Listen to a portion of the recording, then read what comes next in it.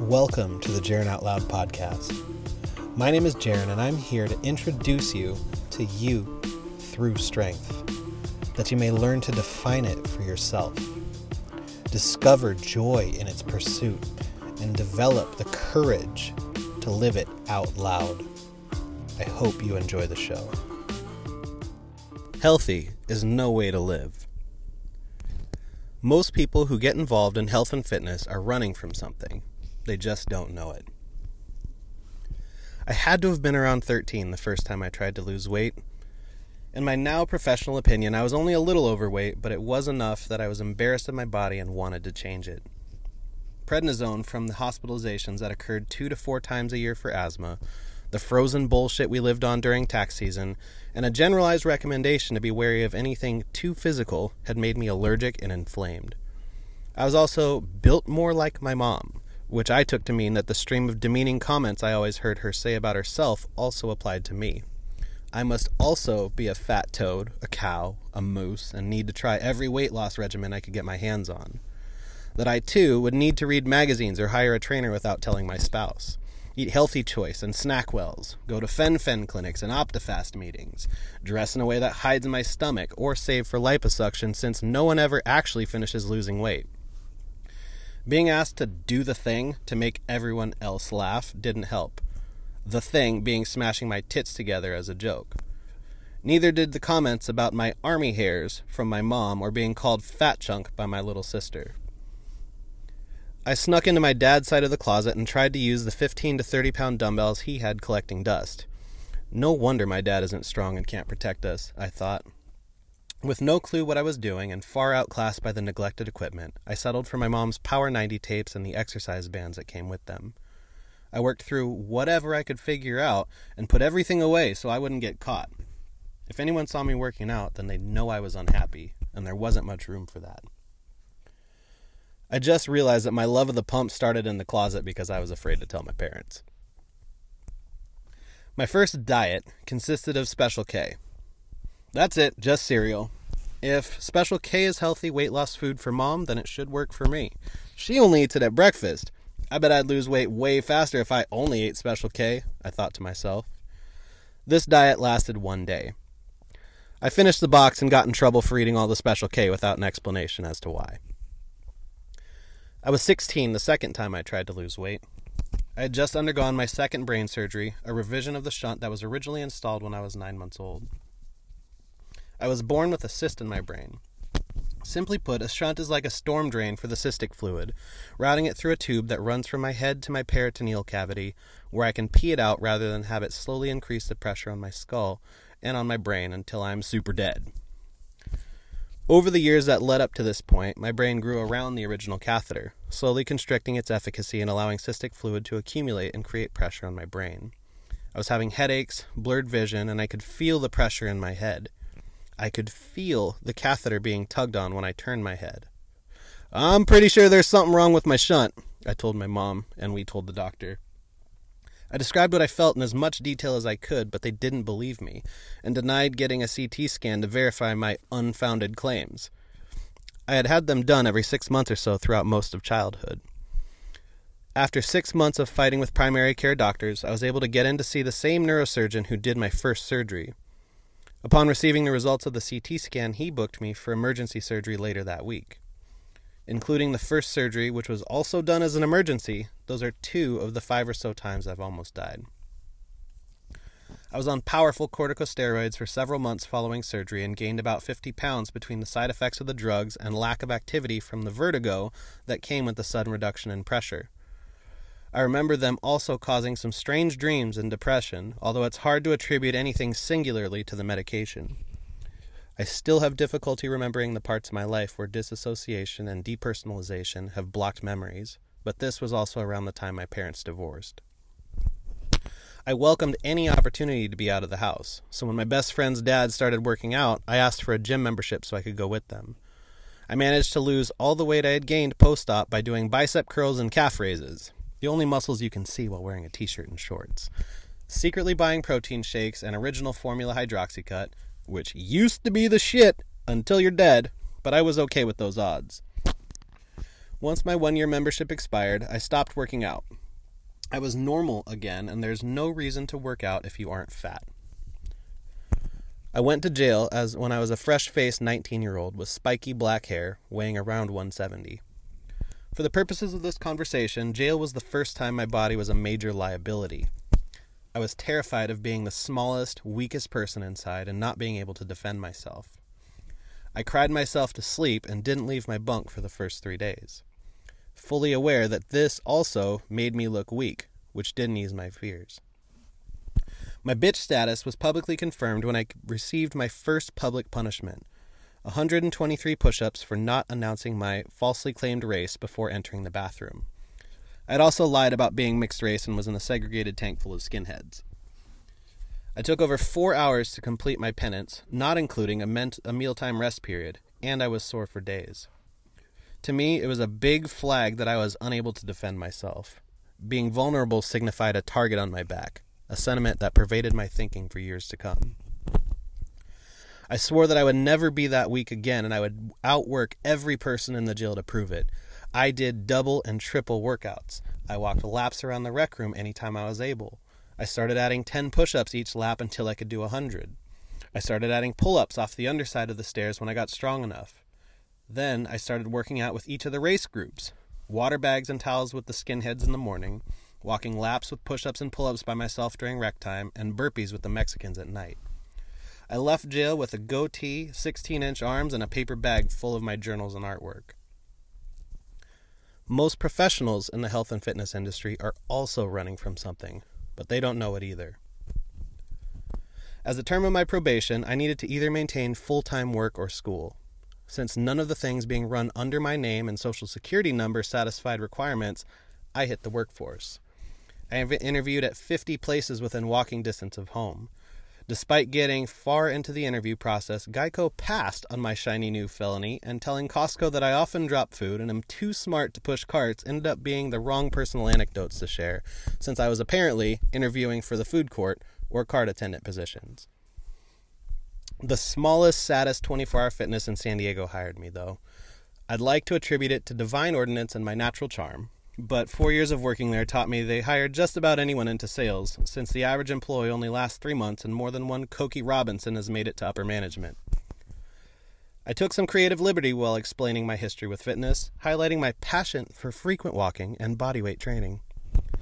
I was thankful to not be at home as much as possible and for the opportunity to continue working out so I didn't get fat and weak again. Since the gym was work, I would never have to be told I couldn't go. Mom was fine with me leaving home to work, just nothing else. I started eating mostly canned tuna, cucumber, and tomato salad, and hummus, since I was a healthy person now who ate healthy food. I transferred my membership sales job to another 24-hour fitness after moving to Oregon. The gym became my sanctuary and my lab. I was the new face in a new place, and my job was making friends. I could be anyone, and the better I got at adjusting, the more everyone loved me. I was the top sales counselor my second month, with over an 80% closing ratio, despite being the youngest and the newest. It didn't matter who walked in. I learned how to connect with them, make the gym feel disarming, teach them a few of the things I had learned, and convince them of the need for education if they wanted real results. I determined early on that I wasn't selling the gym, I was selling the reason they walked into the gym. Sell the sizzle, not the steak. So I spent all my time with the trainers, fitness manager, and front desk staff. Rather than sitting at my desk, I walked the gym floor or did my work from the front desk and got to know every person that came through the 100,000 square foot facility during the 10 to 12 hours I spent there each day. During this time, I also became obsessed with bodybuilding. I was starting to get attention for my physical changes and was fascinated by the working class misfits who pushed the limits. Kai Green, the quiet underdog philosopher artist whose poetic pontifications and spiritual perspective on being jacked as fuck was always my favorite. I watched every video, read every article, and tried every weird exercise I could find, always looking for the commonality between the different approaches. Watching Kai train with his hood up and eyes closed taught me about mind-muscle connection, the importance of tension over weight, and of working quietly and consistently while everyone else is talking. Despite being around 300 pounds, Kai also moved poetically and was known for his bizarre but intense posing and stage presence. being too big for regular clothes, being asked why I was always carrying pounds of chicken, devoting myself to something that most people couldn't do and didn't care about. Being a freak appealed to me. Suffering looked beautiful, and soon I was 250 pounds. I dieted down for a bodybuilding show in 2008, but that process is far from healthy. 3 hours of cardio, 2 hours of lifting, 6 days a week on 1,800 or fewer calories towards the end, and stepped on stage weighing 176 pounds 10 months later. Imagine dying slowly and intentionally, ignoring every natural alarm your body sends to keep you from killing yourself. Eventually, you learn to ignore everything it tells you, shutting out pain, hunger, depression, joy, death by discipline. With the sense of clarity that only comes from hunger, I decided to leave home and was subsequently disowned the week before the show. Since I was mocked or berated for being at the gym too much and cooking my own food separately from what the family was eating, it was more of a relief than that they missed the morning show and decided not to stay for the evening portion. I could relax and enjoy the first feeling of accomplishment that meant something to me. After the show, I stopped at every shitty place I had been deprived of that year and was back over 200 pounds 48 hours later from edema and bloating. The hormonal, adrenal, psychological, and emotional damage from that pursuit took years to fully realize and undo, but I also learned a lot about myself. I learned that I could stick to something no matter what. I could put my head down, hood up, and either do battle or take a hit. I had spent hundreds of hours with my demons while training. I took to studying a discipline, practiced what I learned, and accomplished something on my own. I could suffer until success. I was working front desk during my prep, having exchanged the income of sales for the flexibility of the service department.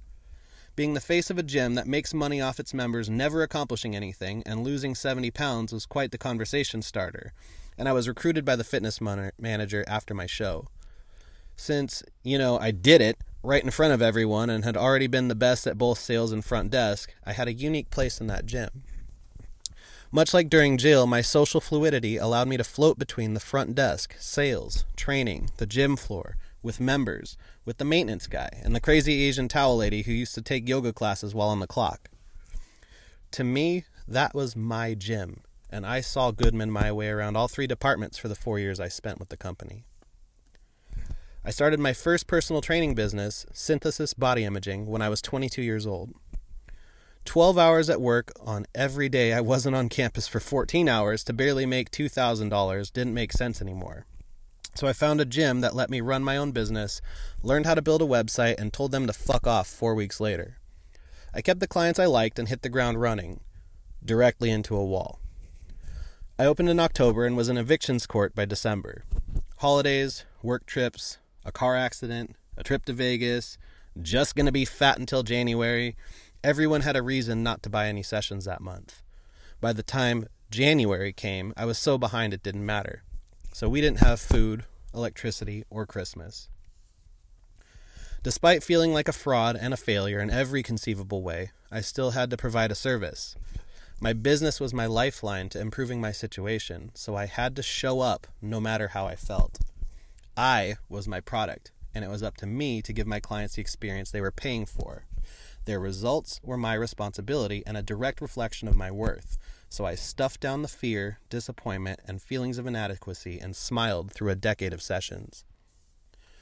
My business grew quickly after I quit my second job, where Anisha and I originally met, actually, and finished college.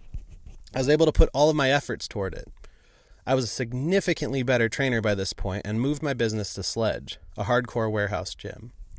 I spent all my time outside of training learning how to market online and had created an amazing sales funnel, SEO, and online presence out of nothing. I put together a marketing plan that flipped my business model and tripled my income in a month.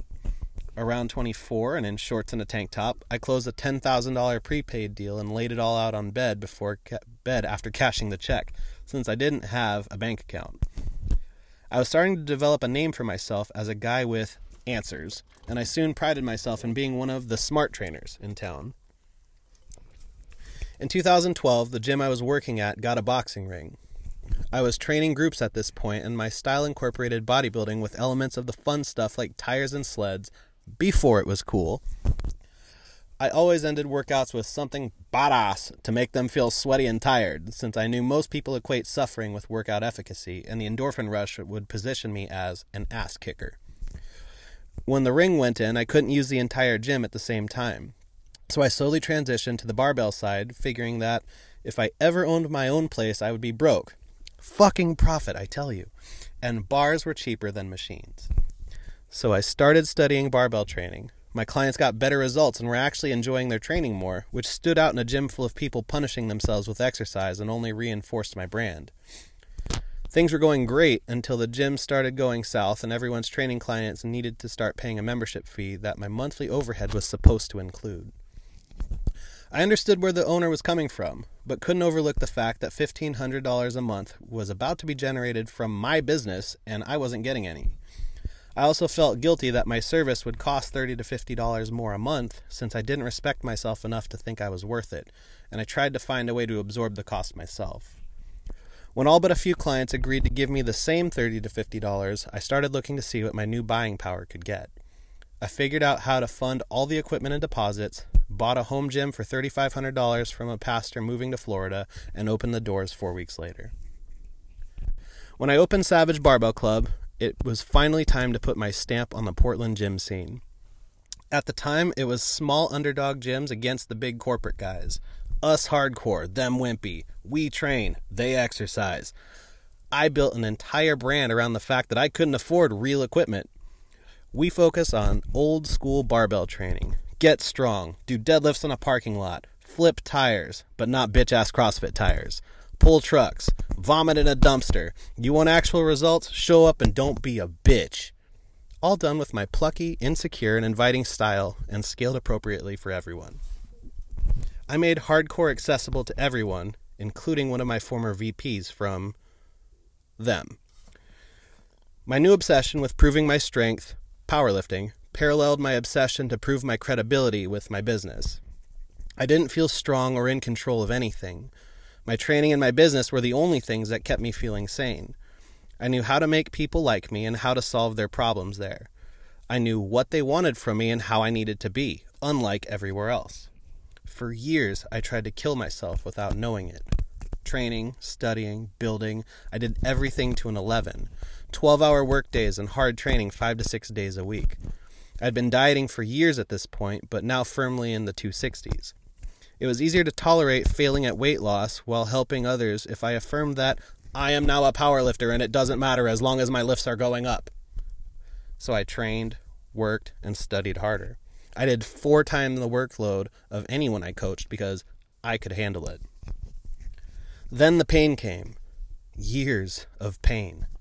Searing nerve pain that felt like a sword pulled out of the fire and driven into my leg, often waking me from a dead sleep and dropping me to the floor. I had plantar fasciitis so badly that I had to wake up 15 minutes early so I had time to make it down the stairs. I needed a CPAP to stay alive at night. I could fall asleep on 2 rock stars and pass a sobriety test after 5 whiskeys. At 280 plus, I couldn't speak up for myself, buy clothes anywhere at the mall, talk to my wife, or sit alone with my thoughts for 5 minutes. But I could squat and deadlift in the 600s and bench over 400. I was commended and respected for my ability to keep working no matter what. My relentless work ethic made me hardcore and a good coach. My lifting brought people in the doors and, I felt, justified me being different. My powerlifting team was the biggest and most dominant in the state. I brought some of the greatest lifters in history to Portland, and my efforts permanently changed powerlifting in the Pacific Northwest. But I secretly hoped the gym would burn to the ground while I was inside. I started losing weight again in 2018.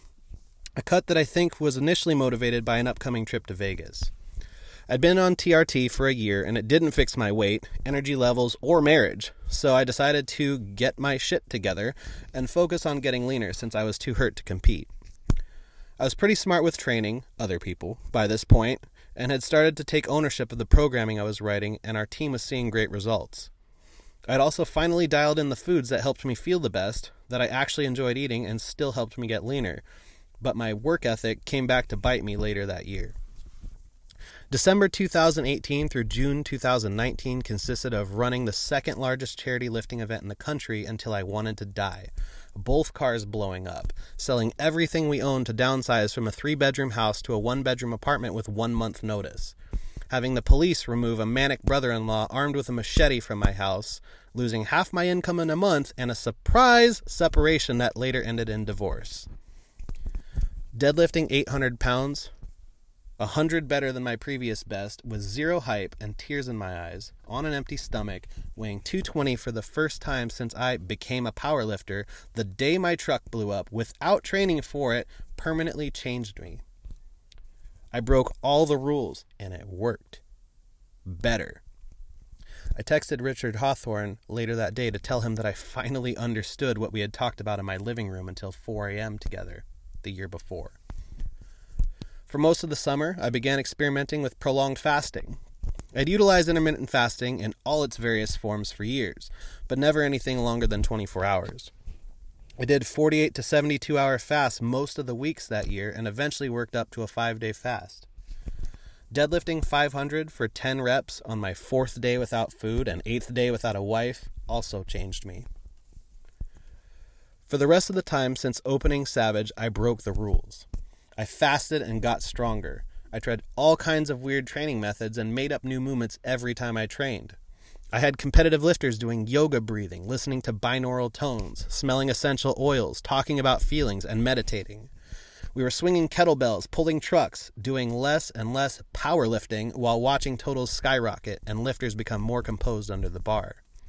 We trained and learned as a team, in the trenches. We experimented with different methods and refined our own. We got quiet and breathy at powerlifting meets rather than hyped and aggressive, and totals kept going up. I shared all the woo-woo on social media, and we were starting to build a reputation for being weird among the other gyms in town, despite making immediate and drastic improvements to any of their lifters that visited, while also being friendlier and more fun. Toward the end, I could on-ramp a new lifter in less than 4 weeks, and they would have a better sense of physical, mental, and emotional awareness, movement skill, and general understanding of how to be a part of an advanced training crew than someone who had been training somewhere else for 2 to 5 years. My high school rookies looked better on the platform than half the coaches in town. My own training became a form of play again. It hit all my senses and was always changing. I could experiment with different methodologies, find new ways to mix things together, and be creative. The more variety I added to my movement, the better I felt, and the more open-minded and open-hearted I became. I could run, jump, do headstands, meditate for 2 hours, talk about my feelings, and pull 600 for 5. I was working through all of the worst trauma and abuse in my life, but I could emotionally connect with my lifters, wasn't afraid to be different, and I was happy. The health and fitness industries know everyone is running from something, but they profit from selling us the wrong solution. From the start, I've used the terms health, fitness, and exercise reluctantly, and typically only for marketing purposes. Truth be told, I hate those words even more than swole, gains, and non-consensual conversations about protein intake with people at bars. They remind me of how I imagine it feels to be a middle-aged Buffalo Wild Wings metallic pewter Camry. My wife makes me eat grape nuts for my cholesterol, Nike Pro athleisure wear with a visor at Costco on a Sunday, white socks to check the mail outside, my step tracker tells me I'm healthy, Mick used to fuck. Impotent.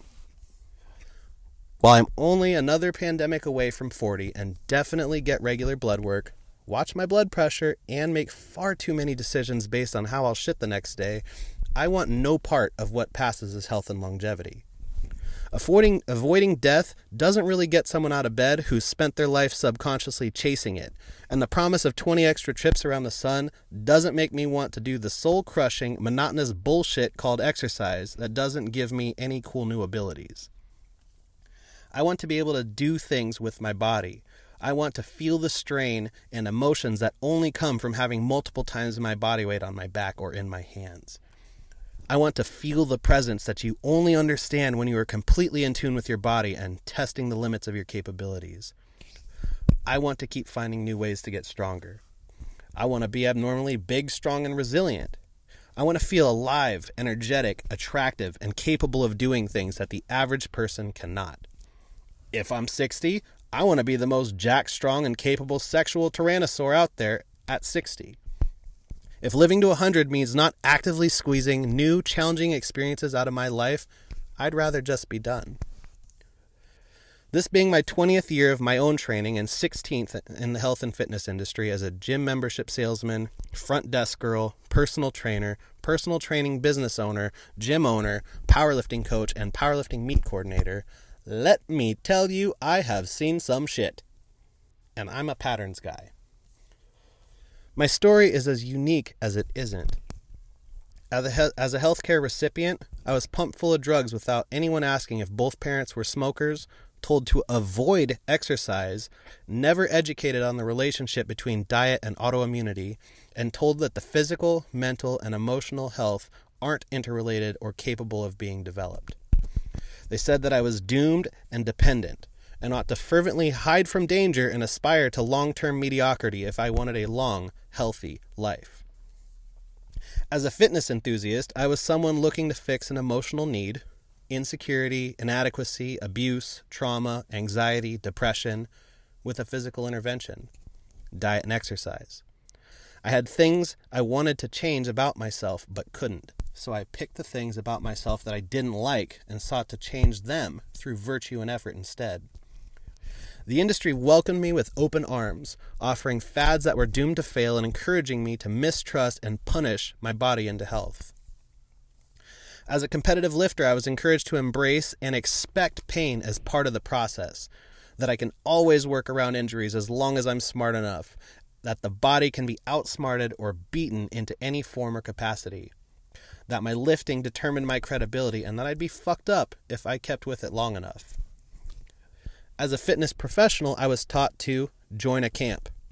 Strength is different from health, is different from spirituality, is different from weight loss, is different from personality, is different from performance, is different from trauma, is different from posture, is different from weight gain, is different from identity, is different from longevity, is different from conditioning, is different from balance, is different from emotions, is different from strength.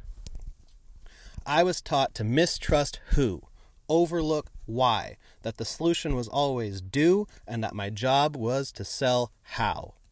I've seen it in the industry leaders, in myself, in the hundreds of people I've coached, and the coaches, gym owners, and lifters I've met and competed against, from novice to all-time elite. I've seen it in the products, protocols, and personalities promoted from both medical and fitness sectors. Everyone is hiding, and the machine runs on fear. Fear your body, it's gonna break. Don't trust what you feel, it's probably wrong. Getting strong will cost your health. Being healthy means being a pussy, but for longer than the risky people. Being strong will cost you your health. Suppressed emotions make a strong mind and body. Some part of you, that has no effect on any other parts of you, is fundamentally flawed and in need of correction. Physically, mentally, or emotionally, you could be better. There's a way to fix you out there somewhere, and you aren't capable of determining what or how for yourself. If you suck in more than one way, go find a qualified professional who specializes in each part. Most of your health is predetermined and cannot be improved beyond a certain point, so you'd be foolish to look within for any answers. Fuck healthy and the industries it rode in on. Strength, health, longevity, and life are ours to enjoy and build. Using them is as much a privilege no one should be without as it is a personal and societal responsibility, capacity to build over a lifetime, and necessary part of the human experience. We were never meant to be weak, frail, afraid, or dependent on an outside authority. We were designed to be strong, creative, resilient, and aware of ourselves and our relationship to the world around us. We were meant to tend to our bodies like a loving gardener, to enjoy its capacity for movement and strength, and to experience the fullness and physicality of emotion and purpose until the time comes to make room for someone else. To face death by embracing strength, health, and the fullness of life. This is vitality. If there's one pattern to highlight from 2020, it's that the fitness and health industries have failed us greatly. Their consistent diet of fear and lies has left us mentally unstable, emotionally abused, physically disconnected, spiritually malnourished, and socially inflamed. I think, by and large, they've done more harm than good, and it's time to slay the dragons and fly a new flag. Vitality is something we're all chasing, but are too afraid to define for ourselves.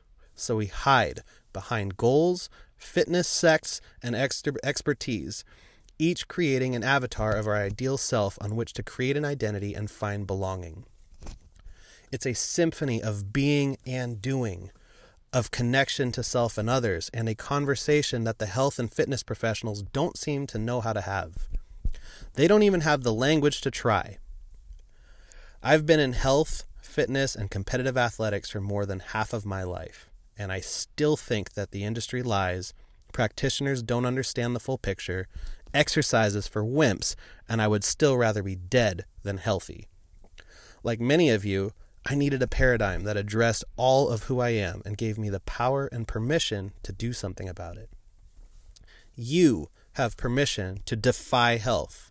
Define and develop vitality for yourself, and deploy your fullness of life back into a sick, sad world that desperately needs you at your best. Maybe my story will help you decide to do the same. Thank you for listening to the Jaren Out Loud podcast. For more of my content, including Ether training log, written blog posts, and more, be sure to visit JarenOutLoud.com. There you can sign up for my weekly newsletter where you can have the latest updates and content delivered right to your inbox. I promise not to be annoying about it. This episode is brought to you by Cenacle TV, Vitality Education on Demand. There, Anisha and I teach you to defy the status quo, define vitality for yourself, develop the skills and capacities to build a life of vitality on your own, and deploy the fullness of who you were meant to be into your families, communities, and your own life. Enjoy a free 1-week trial as well as half off your first month by using promo code OUTLOUD.